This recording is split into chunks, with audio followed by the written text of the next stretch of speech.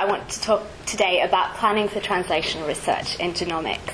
And I guess the point at which I'm starting from here, and I hope that those of you who are scientists among us will agree with this, is that the ultimate purpose of biomedical research is to benefit patients. And in some cases, the benefit to patients might be a lot further away than others. So if you're doing clinical research, the benefit to patients is much more obvious and tangible. If you're doing basic science research, it might be much more unclear what the ultimate benefit to patients is. You're looking for a better understanding of physiology at that point. But I would suggest that even in that case, at some point, there may be some benefit to patients. So given this background, what I want to focus on today is what you can or should do at an early stage in planning a research project to ensure that translation can occur downstream. So perhaps it's things to do or to avoid doing in order to make sure that translation can happen. So I'm going to cover a number of things. Firstly, I want to consider what translational research is and then what it is in the context of genomics. Secondly, the role of commercialisation in biomedical research and genomics, although that's a huge topic that I'm only going to touch on. Intellectual property rights, collaboration agreements, the ever-present subject of consent, and finally I'll finish with a couple of recommendations. So, what is translational research? It's a phrase that's ever-present in biomedical research and biomedical research funding at present. And essentially it's talking about taking research from the laboratory into the clinic, from the bench to the bedside. There's been a huge recent focus on translational research in funding. So government funders and charitable funders have dedicated funding streams to translational research. And even in their non-translational research funding streams, they require some discussion often of what the potential translational outcomes are. So this is an important topic for people who work in science at the moment. In relation to genomics, I'd suggest that there are probably three areas in which translational outcomes could be grouped. So the first is a better understanding of physiology and disease. And this is where most genomics translational outcomes are occurring at the moment, if they even go that far perhaps. But essentially what I'm talking about here is a doctor might be able to change their management or treatment of a disease or better understand the way a disease is working in their patients. Second area is diagnostic tools. So your traditional genetic tests, new type of genetic tests for multifactorial disorders, and particularly pharmacogenetic tests. And an example of that might be something like pharmacogenetic testing in relation to abacavir in HIV. And the final area is therapeutics. This is still very much early stage in genomics research, but there is great hope that therapeutics may be developed out of genomics research. And an early example is the development of PARP inhibitors in relation to BRCA1 and 2 breast cancer. So keeping in mind those potential outcomes, translational outcomes, I want to move to considering what the role of commercialisation is. And at least in academia, there's often a fear or a concern that commercialisation can be very negative in relation to biomedical research. And I don't particularly want to enter into that debate, except to say that I think we need to recognise commercialisation is a reality in the translation of biomedical innovations into practice, and that commercial parties do play an important role in the development of biomedical innovations.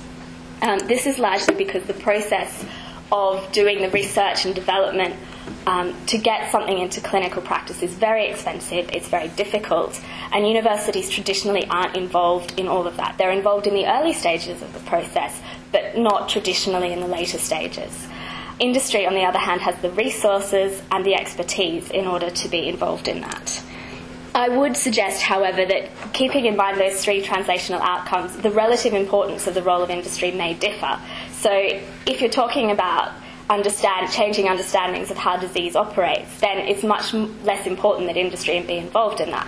University researchers may, in fact, be very good at developing that research and translating it into practice, disseminating it to doctors, convincing them to change their practice.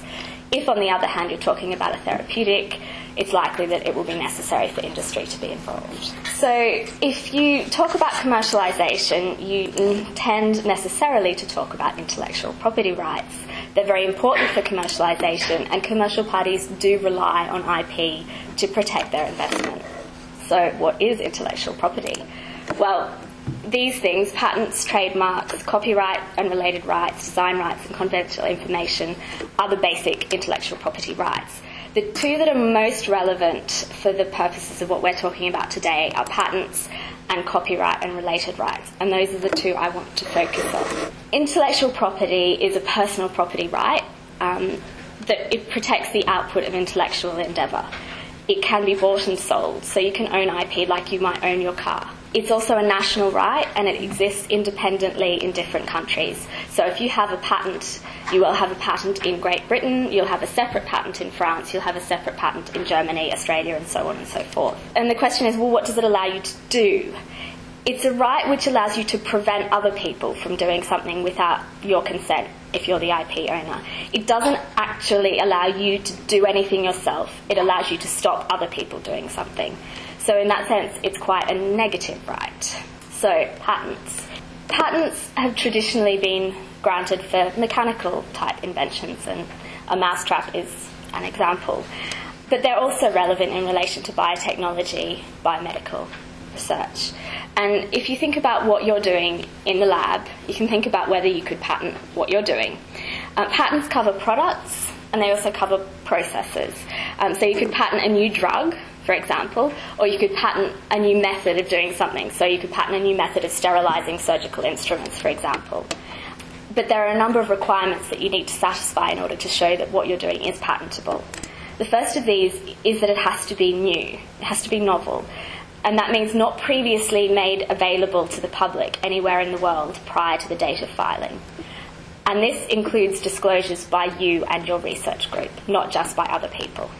Also needs to be inventive, and that means it wasn't obvious to do what this invention does in relation to what's been done before. It needs to be industrially applicable, so made or used in any kind of industry. This is construed very broadly, but interestingly, in relation to genetics, the requirement has become quite important. So, as you might be aware, there are a number of patents applied for over gene sequences, for a gene sequence as a product in the early stages of the Human Genome Project and so on. In some cases, perhaps not all, but at least in some, the patent applicant had no very clear idea of what this particular gene and the associated protein did. And in quite a recent case, the Court of Appeal has held in the UK that you can't have a patent where you have no good idea of what your gene does, that speculative applications or attempts to reserve a field of research in order to allow you to do further research which might perhaps come up with a practical application. In such a situation, the patent isn't allowed because it's not industrially applicable. You also need to show that your patent is sufficient, and what this means is that it's sufficiently described in order to enable someone else to carry out your invention in the future. One of the purposes of patents is to teach the public, to provide information to the public, and on the basis of this you need to actually show the public how to carry out your invention once your monopoly has ended.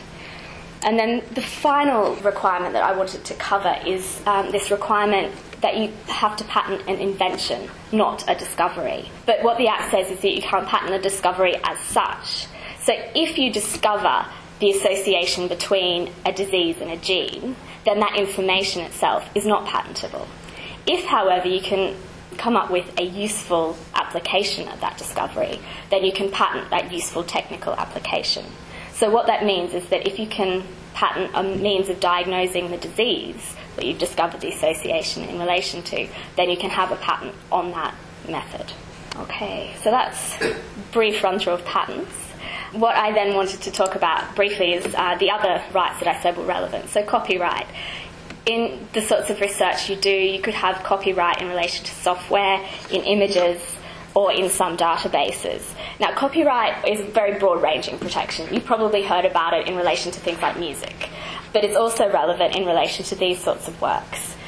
It arises automatically on creation and fixation of the work, and it means that you can prevent others from copying your work. And unlike patents, it has a very long duration. It lasts for the life of the author plus 70 years. Patents, on the other hand, last for 20 years. The other difference I should highlight is that you need to apply for a patent. Copyright arises automatically. And the other right is the database right. which is a right which was created under European law. It's not something that's mirrored in other jurisdictions, but it exists here, so it might be useful. A database right relates to a collection of independent work, data, or other material arranged in a systematic or methodical way and individually accessible by electronic or other means. And it exists provided that there has been a substantial investment of financial, human, or technical resources in obtaining, verifying, or presenting the material constituting the database. So if you put together a database of epidemiological information in relation to your particular study, that could perhaps be protected by a database right. Again, like copyright, these rights arise automatically, and they give the owner the right to prevent anyone from extracting or reutilising all or a substantial part of the contents of the database. Before I went on, wanted to discuss a couple of IP myths. First of these is one that intellectual property rights are sometimes seen as in some way intrinsically wrong or intrinsically bad. And the other one, and perhaps held by different people, is that intellectual property will lead you to make your millions. Neither of these is entirely true or entirely false, perhaps. What I want to suggest, rather, is that patents are just tools, and intellectual property rights are tools. They can be used for lots of different purposes. Pharmaceutical companies indeed can use them to maintain their monopoly, keep competitors out of the market, so on and so forth.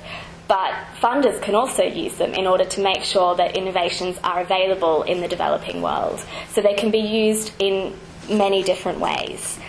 They're also very useful in order to obtain funding, to go to a venture capitalist or to engage in negotiations with a pharmaceutical company. So the question is, of course, whether or not you want to patent your work. That's not necessarily an easy decision to make, but there are lots of people you can talk to about this.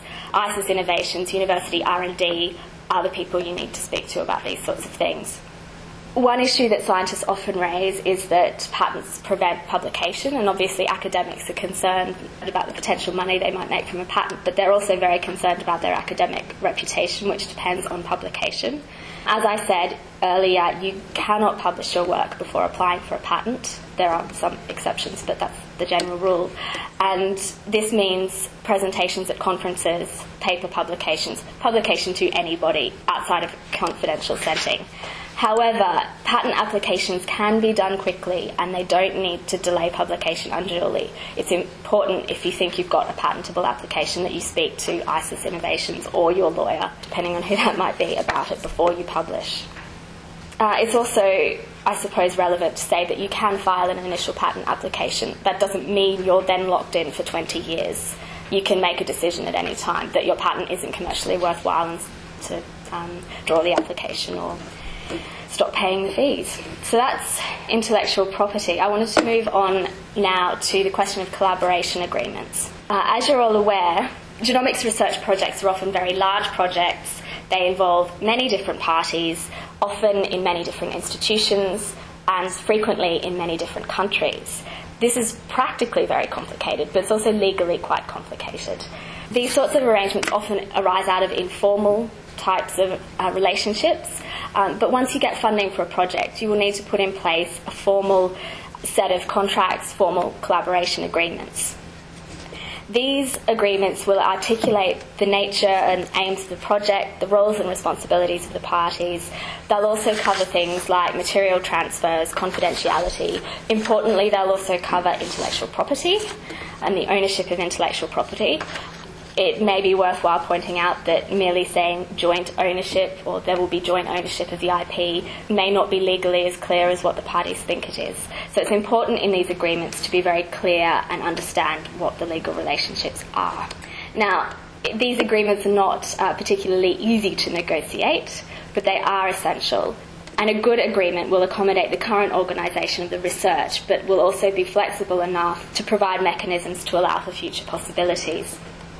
There are some standard agreements, such as the Lambert agreements, which are available online, which provide a starting point, but it is important to tailor agreements to the specifics of each project. So it's understandable that you might be a little sceptical. I'm a lawyer. I'm standing here telling you that you need to consult lawyers and that it's very, very important that these agreements be in place. But I'd suggest that there are two particular areas that it's beneficial for you to have these agreements in place. The first is that when you negotiate these agreements, you fully consider potentially problematic areas. And this should allow you to recognise and avoid potential pitfalls. So hopefully the process of negotiating agreements will mean that you won't need them, in a sense. The second is that if you do have a problem, the agreement will provide, or should provide, the basis and mechanisms for resolving a dispute. Which basically means that as a scientist you can get on and do your science and not worry about these sorts of issues. And you want to make sure you don't end up here at the Royal Courts of Justice, which I suggest you may do if you don't have a good agreement. It's expensive, it's time-consuming, and typically no party to litigation wins, except for the lawyers. Okay, the final area I wanted to talk about is this area of consent, which comes up I think it's come up in every one of our seminars. So, as you're all aware, participants in research are often motivated by the thought of the benefits that come from it. They are not always concerned with their individual benefits, but they're often concerned with the benefits that they hope will accrue for future generations. At the same time, participants often have reservations about commercial involvement in research. But there are quite a wide range of views. So you can have those who question all commercial involvement and might be concerned about a company profiting from what they see as their information. You might have groups, and GeneWatch is one, that is concerned about industry involvement skewing the research agenda towards more profitable areas of research. And then on the other hand, there are others, and they're often disease patient groups and groups such as the Genetic Interest Group, which see commercial involvement in research as a very positive thing. And this is at least partly because they think that commercial involvement means that there's more likely to be some sort of tangible translational outcome. So given this background, it seems fairly clear that informing participants is quite important. And there is research which indicates that participants want to know about commercial involvement in research. In this sense, context is quite important. If you have a commercial partner in the research, you might have a commercial logo on the consent form, you might have the AstraZeneca, for example, banner in when they go and give their sample or whatever. Then participants have a sense that there's commercial involvement. If, on the other hand, they're recruited through the NHS or through their doctor, or they're involved with a university project, then it's likely that participants will tend to think of that research as purely non-commercial. So, bearing in mind this context as a bit of background, I want to look at a few consent forms. And there's huge variations in what participants are told. So, the first example is this one here. And as you'll see, there's no reference to commercialisation. And that's just a sample. The entire consent form makes no reference to commercialisation. The next one makes it very clear that there's a commercial partner in this research and that participants should know that there's a commercial partner, and they've also been explicitly told that there may be patenting and they will not have any financial benefit. And then the final consent form is this one. And as you'll see, the final sentence of this paragraph says that the information and blood samples collected will not be used for any commercial purposes. Now, it's entirely possible, but when that consent form was drafted, and it may still be the case, that there is no commercial involvement in that research. However, questions arise if there's a useful discovery and there's intention to develop that into a translational outcome. What would a commercial party make of this particular consent form? So I guess you think, well, what could be the problem?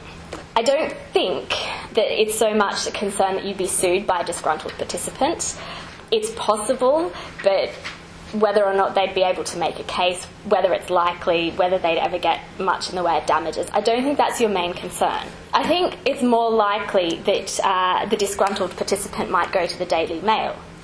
And in such a situation, any publicity is not good publicity. Publicity in these sorts of cases can lead to loss of public trust, reputational harm. And for universities and hospitals, these sorts of things are important, particularly in relation to future recruitment. But even so, I don't think that's your main concern. I think the main reason why we should avoid these sorts of statements is because that they could potentially block translation. Commercial parties are extremely risk averse, and I would suggest that the risk is any commercial party interested in partnering with this sort of study may well walk away on seeing this sort of thing, particularly if they can walk down the street to your competitor, which doesn't have this phrase in the consent form.